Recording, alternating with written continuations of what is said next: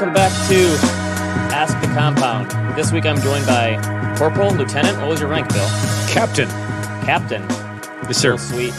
Filling in for Duncan, who is driving a German sedan on the Autobahn right now, I think. In honor of Duncan, I was looking for my goofiest hat, and I think this fits the bill. I like it. Thanks. Today's show is sponsored by Rocket Money. I was playing around with Rocket Money today.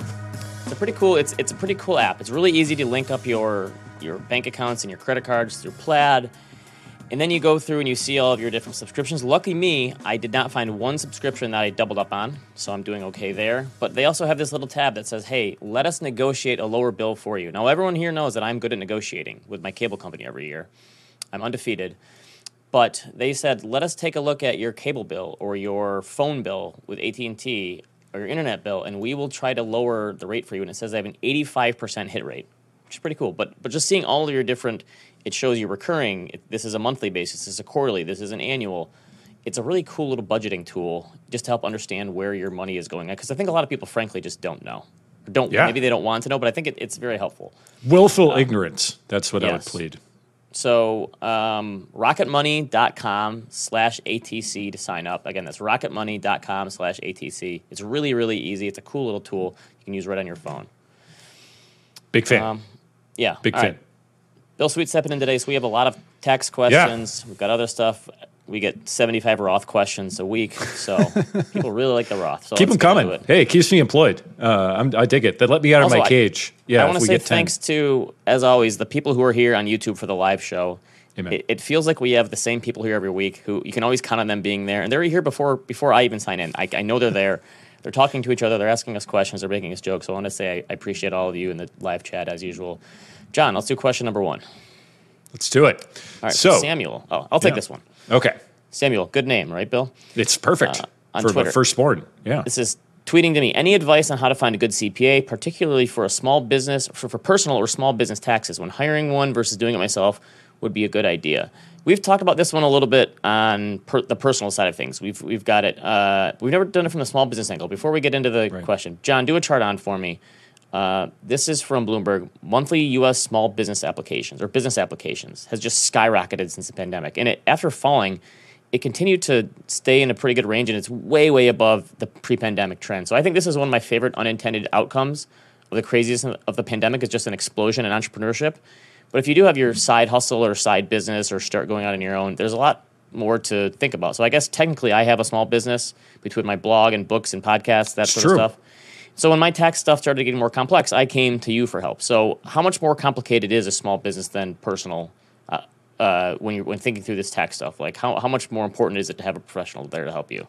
Yeah, this is a great question, Ben, and a common one. And Ben, to me, it's very similar to a question we get commonly on the advice side, which is when should I hire an advisor versus run my own portfolio? What I would argue is like financial advice, taxes is very niche. It ends up being a relationship business. And again, similar to financial advice, that the value comes in the advice about what you should do, how to plan, and that conversation, thinking intuitively and viscerally with a professional about how to plan for the future. The tax preparation is the commodity, just like for us, a portfolio is a commodity. So I would start with take a look at TaxSlayer, Tax Act, IRS free file if your AGI is less than 70K. But the threshold for when you should start looking for professional, in my opinion, Ben, is when you want advice. When it stops being a commodity, you just don't want to get the work done, but you want to talk through, should I do this, should I do that? That to me is where the bar is. And probably for taxes more than anything, we have a pretty educated audience here, but I think a lot of it in taxes is there's stuff in the tax code that you don't even know exists. That you can get this break here, or you can actually write this off, or there's probably a lot of stuff out there that most people don't even realize exists because it is so complicated, our tax code. Yeah, and it gets more complicated every year, unfortunately. But yes, how you treat a home office deduction, a lot of those decisions on corporate structure going into a small business, that is the type of thing I would strongly recommend speaking to a CPA or experienced professional. So the next question coming from Samuel was, how do I find one? So John, can you pull up the chart that I put together? I would say 3 big buckets. The number one place, and it's the same thing with financial advice. How do you find a professional, a CPA? I would look for a referral. talk to a friend. If you happen to be starting a small business, something that you have someone else who is a mentor, somebody that you look up to who runs a similar operation, I would talk to them. Hey, how did you get started? Who did you talk to? Who's your CPA? Those to me are totally legitimate questions, and it's a fantastic way to grow a business from my point of view, which is to get good referrals because you end up replicating your clients over time if you know how to ask that. So I'd start with asking for a referral from somebody that you trust or look up to in the business. The second thing I would think about is specialties or niches. There are CPAs that focus on real estate partnerships. There are CPAs that focus on getting depreciation right. One of my favorite interactions I have each year, Ben, is with a client who happens to be a dentist, and he interacts with a CPA business that all they do is dentist. Like, that's it. And so I really like that specifically for tax because I think, again, the advice is what you're going to paying for. And you are going to pay more, by the way. So depending on your business, CPA for dentist, CPA for lemonade stand, whatever it is, find your niche. I like that one. Seek that. And the third bullet point was just business organization. Like if you strike out on one or two, go to local chamber of commerce, go to local Rotary, because I think that one-on-one, that face-to-face, you can get an idea of people's reputation. I think, unfortunately, tax is not something that's translated well online outside of very niche stuff in tax Twitter. Mostly, you're going to want to find somebody local that you can sit down and talk to. Before I used you, I relied heavily on my father, who's a former CFO, in the same vein as you, and his thing that keeps him busy during tax season in retirement is he goes and does people's taxes at Goodwill. They actually do it for free. Yeah. Right? And I think they use the IRS free filing software. That's for people who have very, little complexity. Right. But there are services like that you could look for as well. Yeah, and I give Ed Carlson a lot of props because it's a great way for him to use his skills, right, and donate what he has most right now, which is time, right, to help people out. So I give him a lot of credit. You raised an excellent son, Ed. Great work. He made me do my first tax return when I was like 15 years old with my first job. Like, he on the wanted kitchen me to learn how to table do it. with a pencil. Did you have to erase? When you made a mistake. I probably had 3 boxes I had to fill out because I had a job and that's it. I bet they don't do that. But when should I start that for my son? Do you think age 7? Is that appropriate? The next couple of months? What do we think? Yeah, put him to work. I've got my first one, 1987, my very first tax return. Maybe I'll bring it to the next show. You still have it? Yeah, I do. I worked really hard on that, Ben. All right, let's do another one. Great. So question 2. I work for a Magnificent Seven company. Ben, on titles, like why are we Magnificent Seven? Where did this come from?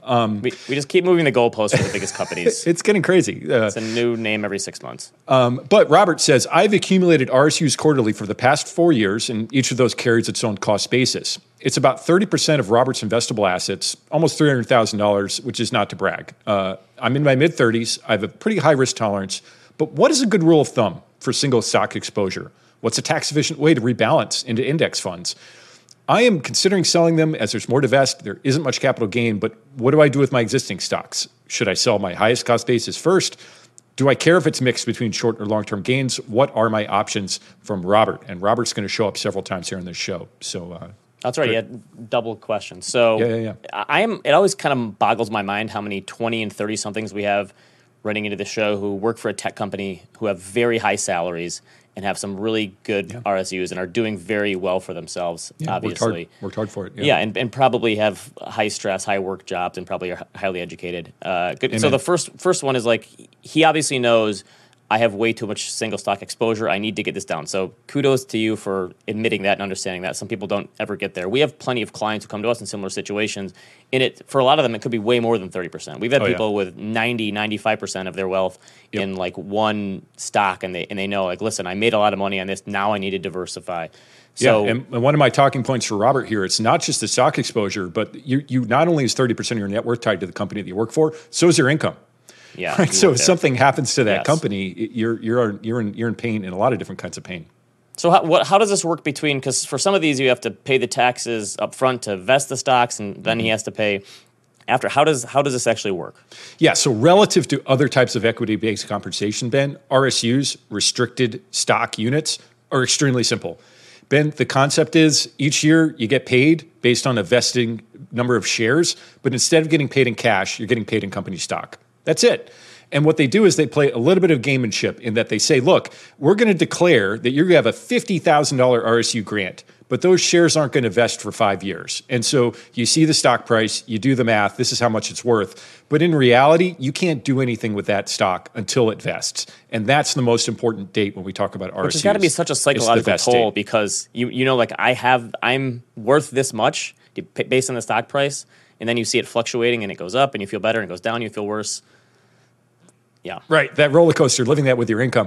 I guess the concept is you want people pulling in the same direction, right? You want a profitable enterprise. And so if people are thinking as owners, that's the concept. But yeah, I would agree. It's a bit of a game because ultimately the minute that you get that stock, there's really no tax benefit at that moment. It's exactly as if they handed you exactly that same amount of net worth in cash, and it gets taxed that same way too. So step one for me, Robert, would be the minute that your next tranche vests, just sell it immediately. You already have 30% of your net worth in the stock in a company that you work for too. There's no reason to take on additional single stock exposure. And if there's no tax benefit, like there is with ISOs, like there is with ENSOs, just liquidate the shares going forward. That's step one for me. So as they come in, it's like reverse dollar cost averaging. You're slowly selling them off as they vest. That's great because your cost basis is equal to your market value on the date of vest. So that's step one. In terms of percentage, Ben, not sure how you feel about this, but yeah, I get really queasy when we get up to 50%, and Robert's more than halfway there of his total net worth. I prefer for my clients to keep the total single stock exposure to 10%. I get kind of uncomfortable when we get north of 20. So, Robert, you're in the danger zone, in my opinion. And Ben, you've written a lot about financial history, General Motors, Enron, SVB, Lehman, General Electric, we were talking about with a client today. These are companies that were the largest, most stable, most growing companies that you could possibly imagine in their day, and they declined net worth, some of them to zero, right? And so many people in these individual positions that work at the company probably get a little overconfident, like, hey, I know this business, I understand it, and that is tough for people who are in the situation Precisely. Of the business goes down, maybe your income falls, you lose your job, and your retirement is gone because the stock got wiped out. Yeah, you don't want to get into that situation. Amen. So our friend and colleague, Mr. Joel Fishman from Bend, Oregon, likes to use a regret minimization framework. I would sit down and do the exercise, Robert. What happens if that stock goes to zero? What moves, looking backward, would you wish you would have made, right? You want to be a company man. You want to help invest in your stock. You're going to continue to get RSUs.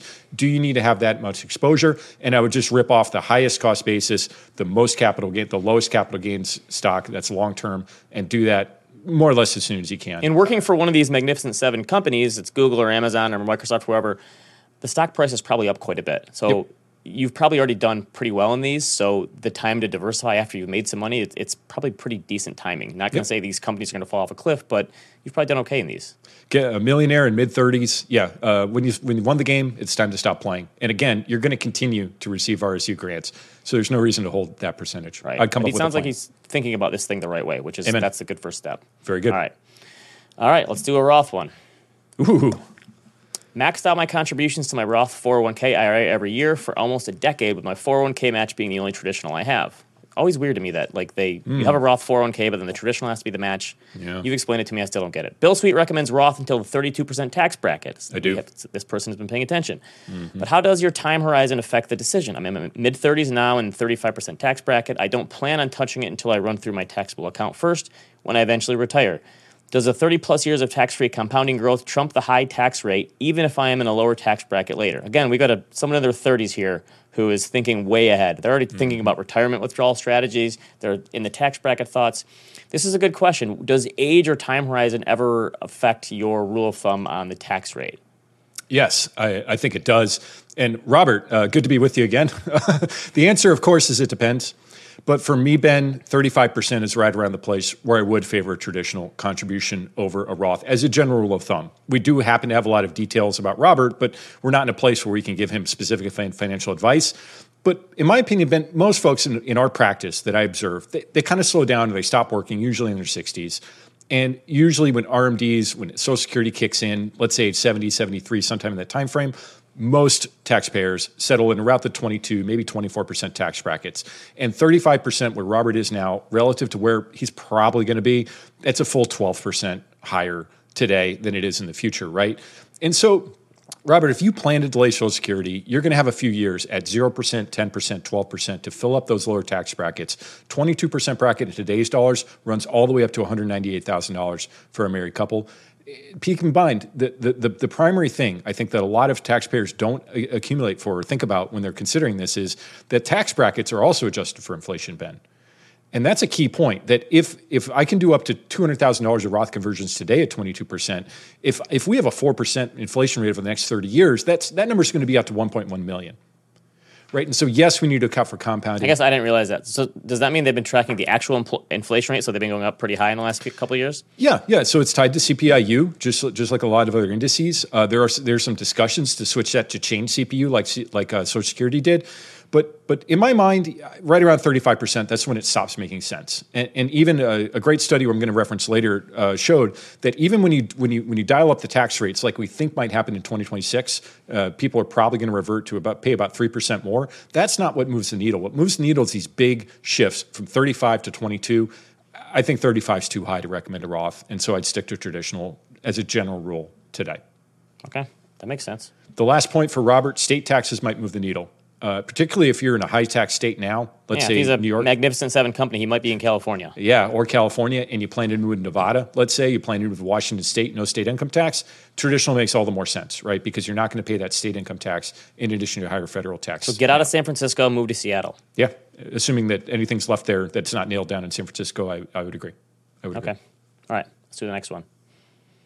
So I just turned 27, and I make $260,000 at a job that started less than a year ago. That's a lot of money, Ben, at 27. It is. It was a grind to get there, but the job itself is very stressful. I dread going to work in the morning, but I deal with it for the money, and I save and invest the majority, so I don't have to do this forever. For context, I have about $400,000 in investments right now. Recently, an opportunity came up that's much more interesting and pays well, but not as much as my current job. It's around $150,000. At this is the intersection of what I do for work and my actual interests, so it could be a tap dance to work situation. But can I stomach a $100,000 income drop in the vanishing years of compounding?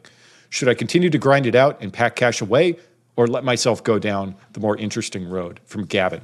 Ben, have you ever tap danced to work? Only Warren Buffett does that, I thought. I think so. Buffett and Munger. I have a lot of thoughts on this one. You have to let me cook here for a minute because let's do it. This is one of my favorite questions I've gotten because I think most career advice is useless. Because I think your career path and trajectory is governed so much by luck and timing and personality and politics and skills and your network, right? That it's basically impossible to say, like, my career went this way, so if you just follow my lead, you'll do the exact same thing. Because I look back at so many forks in the road for my career, if I would have done this, and how it changed, and the jobs that I did get and the jobs that I didn't get. So, but this question totally hits on a trade-off that you, like, do you want to earn a lot of money or do you want to work in the job that you love? Mm-hmm. That's a difficult decision. So the way I see it, especially in your 20s, and again, this person is very blessed to make that much money in their 20s. There's three types of jobs. So there's learning jobs, like you're learning, some jobs are just more about learning than earning, like learning what industries or jobs you want to work in, the people you do or don't want to work with, types of companies you want to work with. And some people just need experience and on-the-job training, right? Then I think there's earning jobs. A lot of my friends going out of college, the sole reason they picked a specific company was because of the salary, right? They took the best offer they could get, the best signing bonus, whatever. You might have to put in more hours and more stress, and a lot of these people did, but setting a baseline early in your career for like future negotiations with different companies, I think is something to think about, right? You earn a lot of money at first, and you set that baseline high, so in the future, when you're negotiating salary, you already have that high starting. And then I think the third one is the dream job, which is perfect industry, perfect company, people you want to work with. I think 99% of people in their 20s probably never get the dream job right away. That if you do, you're lucky, right? Obviously, the ideal scenario is I want a job that I'm going to learn a lot, I'm going to earn a lot, and I'm going to be my dream job, right? My 20s were the learning route. I worked for a company that didn't pay much right out of school, mostly out of necessity because I had no idea what the hell I wanted to do. And that was part of it. I was learning on the job, but like I think that job springboarded my career because I learned so much about the investment business from my boss that I still use today, stuff about investment policy and asset allocation and making good decisions. So I think it was totally worth it for me. I had a friend who went into investment banking who worked 80, 90 hours a week. His first year, he had 3 days off all year, but he kind of loved it. And he used that to go into a different, so I mean, that's a lot of that is about your personality. So I can totally sympathize with the reluctance to give up a big salary because you're always going to be anchoring to that level. And like the psychological toll of losses sting twice as bad as gains feel good. If you get rid of that salary, like I could say right now, you could pay me 5 times as much and I wouldn't leave because I love working with you and working with the people, like all the stuff I get to do at Ritholtz and the creative projects. Like I Feeling love. is mutual, Ben.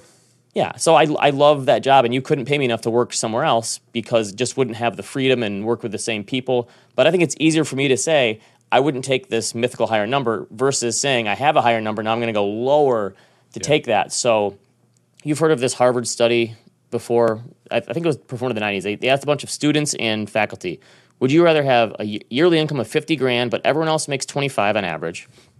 Or would you rather have 100 grand and everyone else earns 200 grand on average, keeping prices and cost of living constant? And it was interesting. The results were right down the middle. It was half people said I would rather make more relatively and less absolutely, and half people said I would rather make more absolutely and less relatively. And it's totally a psychological how you think about things kind of. So I think life is full of trade-offs. I'm a huge principles guy personally. I would have a hard time working in a soul-sucking job that's high stress. I just don't have that like type A personality of I'm going to do this job, it stinks, but I'm making a lot of money and I'm packing it away. So I think it's hard to put a dollar figure on the tap dance to work situation. Here's the questions I would ask yourself, because there really is, there's no right answer here, right? Yeah, no. I think you have to ask yourself, like you said, half of that Harvard study would do this and the other half wouldn't. Yeah, so I think it's personality, but I think, do you really think your long-term financial situation is going to be like markedly worse by taking this job? And we're dealing with a 27-year-old that saved $400,000. Yeah, they're already in a pretty darn good place. If you compound that over 30 years, you're already in a very good spot. How much do you really hate your current role, right? I think how much better would other areas of your life be if you didn't have this stress, and what other kind of perks might you get from this job, like remote work, ability to, benefits, some of these other things you can't quantify in a salary number. And then I think you have to think through, is this opportunity ever going to come knocking again? Like, could you put it off for 2 or 3 years, and if you wanted to pack away 70% of your income for a couple of years to really make yourself good? Or the inverse, could you go back to this hellish investment job or wherever? If you had to. Yeah. Right. Yeah. I just, the question really boils down to, like, how much is your happiness on the job worth, which, again, you cannot answer. But I think I would have a very difficult time answering this if I was put in this scenario. Yeah. I'd like to say I would go with my dream job, tap dance to work situation, but it'd be hard to let go of that salary. Yeah. The story that this makes me think of, my favorite author, Ben, is Kurt Vonnegut. And there's a great story with him and Joseph Heller, the author of Catch-22, and they're walking at a beach party in the Hamptons. And they're at some hedge fund guy, and he's got all the cars on the beach, and he's got the models, and there's the shrimp and the cocktails, all this stuff in the 60s. And Heller looks at Vonnegut and says, I've got one thing this guy doesn't have. And Vonnegut says, what's that? And Heller says, enough. Yeah, I love that. Big Slaughterhouse-Five guy here. Oh, great, great. Classic story. So, Gavin, I'd go, man. That would be my answer. Here's one of the things. As I talk to a lot of friends and family members who just hate their bosses or hate the people they work with or hate their job. And with people outside of the industry, I rarely talk about my job because I actually enjoy it. I like what I do. I like the people I work with. We have fun together. My wife is always saying, like, stop talking about your job to other people and saying that you like it, because they don't, obviously. So I don't know how you can put a price on having a job that you love going to just because of how much time you spend working in your life. True. So, and especially if you can find that dream job in your 20s, I do agree that I don't know how often that comes around where you have that opportunity. Yep. Gavin, money's not all that's in life. Trade some money for time. True. All right. Last question. All right. 65, recently retired. When my employer started offering a Roth 401k, I switched my contributions to the Roth. See, everyone's listening to Bill. Mm-hmm. But most of my career retirement savings went into traditional 401k before. As I look at what I will be getting in retirement, I'm realizing that I'll be in the 24% bracket forever. That's pretty close to your estimate earlier. Delayed Social Security, RMDs from the TSP, and a nice federal pension, they all add up. I'm keeping federal employee health benefit instead of Medicare, so I don't need to worry about higher Medicare bills because of IRMAA. What's that? Yep, IRMA. It's a Medicare adjustment. Okay. For higher income folks. You pay more for Medicare in your 60s. Getting assets into the Roth will protect them from possible future tax increases. Some of my account will go to my heirs, so the Roth might be a better wrapper for that asset for them. Given all that, should I just move my money out of the traditional account into the Roth now? For example, do the minimum Roth conversion that keeps my income within 24% bracket each year. Until it is all in the Roth, what am I missing?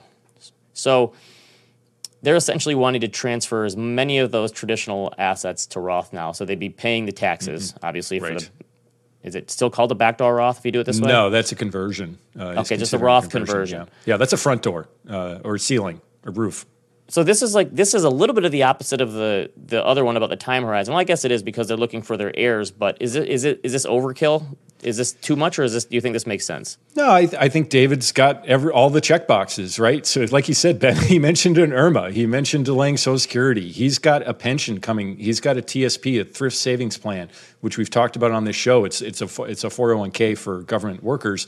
My man David did everything right. And now he's thinking, gee, I'm probably going to pass these assets on to my kids, to the next generation. What is the most efficient way to do it? And I think it comes down to, Ben, do you want to maximize your net worth now, or do you want to maximize your after-tax spending or your kids' or grandchildren's after-tax spending? Ed McWorry, Ben, at Santa Clara University, wrote the best paper on this in 2021. It's called When and For Whom Roth Conversions Are Most Beneficial. And the quote that I want to share with the listeners, a Roth conversion will always pay off if the time span is long enough. The problem is, on a long enough timeline, according to Tyler Durden, we're all dead, right? But David's thinking beyond his life, and I think that's really cool. The curveball I think that the Congress threw us, the Value Secure Act in 2020, is now your time span for inherited IRAs, including Roths, is 10 years after your death. But to me, that's still long enough for somebody who's 65, probably has another 25, 30-year life expectancy, tack on another 10 years after that. We're talking about 40 years. John, can we pull up my final chart here of the day? This is from the Ed McQuarrie paper from Santa Clara. It just measures very quickly Roth conversion or surplus. And for folks listening to my podcast, I've adjusted the ages to 65. The break-even point for most taxpayers at a 22% bracket is somewhere between age 80 and 84, depending on the situation. Can we take the chart off for a sec, John? So you still have some time then. I think we have some time. And keep in mind, again, that you got 10 years after your mortality, right? So if we've got a life expectancy in the late 80s, if David's already hit 65, his life expectancy is probably in the 90s. We're really looking at a 35-year horizon here. So how much will those heirs appreciate? So let's say he does it I'm going to do it just for the money I'm leaving to my heirs. Mm-hmm. If he just does those Roth conversions for them, how much will they appreciate getting a Roth as opposed to traditional money? I mean, it solves all the tax problems, right? Because if you end up getting a Roth on the back end, tax-free, you're not writing a check to the IRS. You're not doing any tax withholdings. You don't have to mess around with your own IRMA, assuming you're somebody 65. I think it's the thing to do if you're looking at a 35 or 40-year time horizon. David, I give you all the credit to doing it. The key point I wanted to emphasize, though, Ben, is I wouldn't go beyond, I said this before, I wouldn't go up to the 32% tax bracket. I would draw a line at 24, because after that, it stops making sense. I don't know what the dollar amount is we're looking at, but assuming that we have income from our TSP, from our Social Security, from our government pension, we just don't want to go too far, right? We don't want to be paying at 37%. So I think it's a multi-year process, but David's got the right idea, and I don't mind getting started here today. Kudos to the audience today. These are all great questions. I think this also proves, all these questions prove, you can study all this stuff you want and know everything, and it's still hard to make decisions at some point. Right? Yeah. Because I've done this right, I've done this right, I've done this right, I know this, I understand what this means, but still now what do I do? And I think that's always the challenge with financial decisions is even if you do everything right, it's still difficult psychologically to realize, like, what if I go left and what if I go right? Because it's rarely black and white for these things. Yep, and it goes back to the first listener's question from Robert, which I believe, Samuel, when do I look for a CPA? When you want to sit down and talk about advice. And I would not be afraid to ask a professional, what should I do?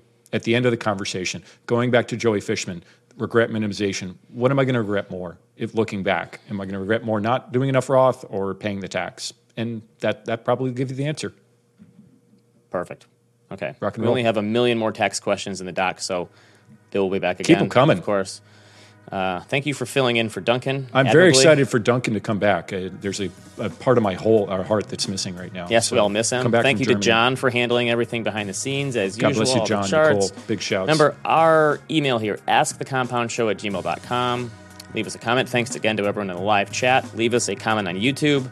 Always ask some questions there. So, what do you call it? Rate, review, subscribe, all that good stuff. See you next time. Thanks for listening to Ask the Compound. All opinions expressed by Ben Carlson, Duncan Hill, and any of their guests are solely their own opinions and do not reflect the opinion of Ritholtz Wealth Management. This podcast is for informational purposes only and should not be relied upon for any investment decisions. Clients of Ritholtz Wealth Management may maintain positions in the securities discussed in this podcast.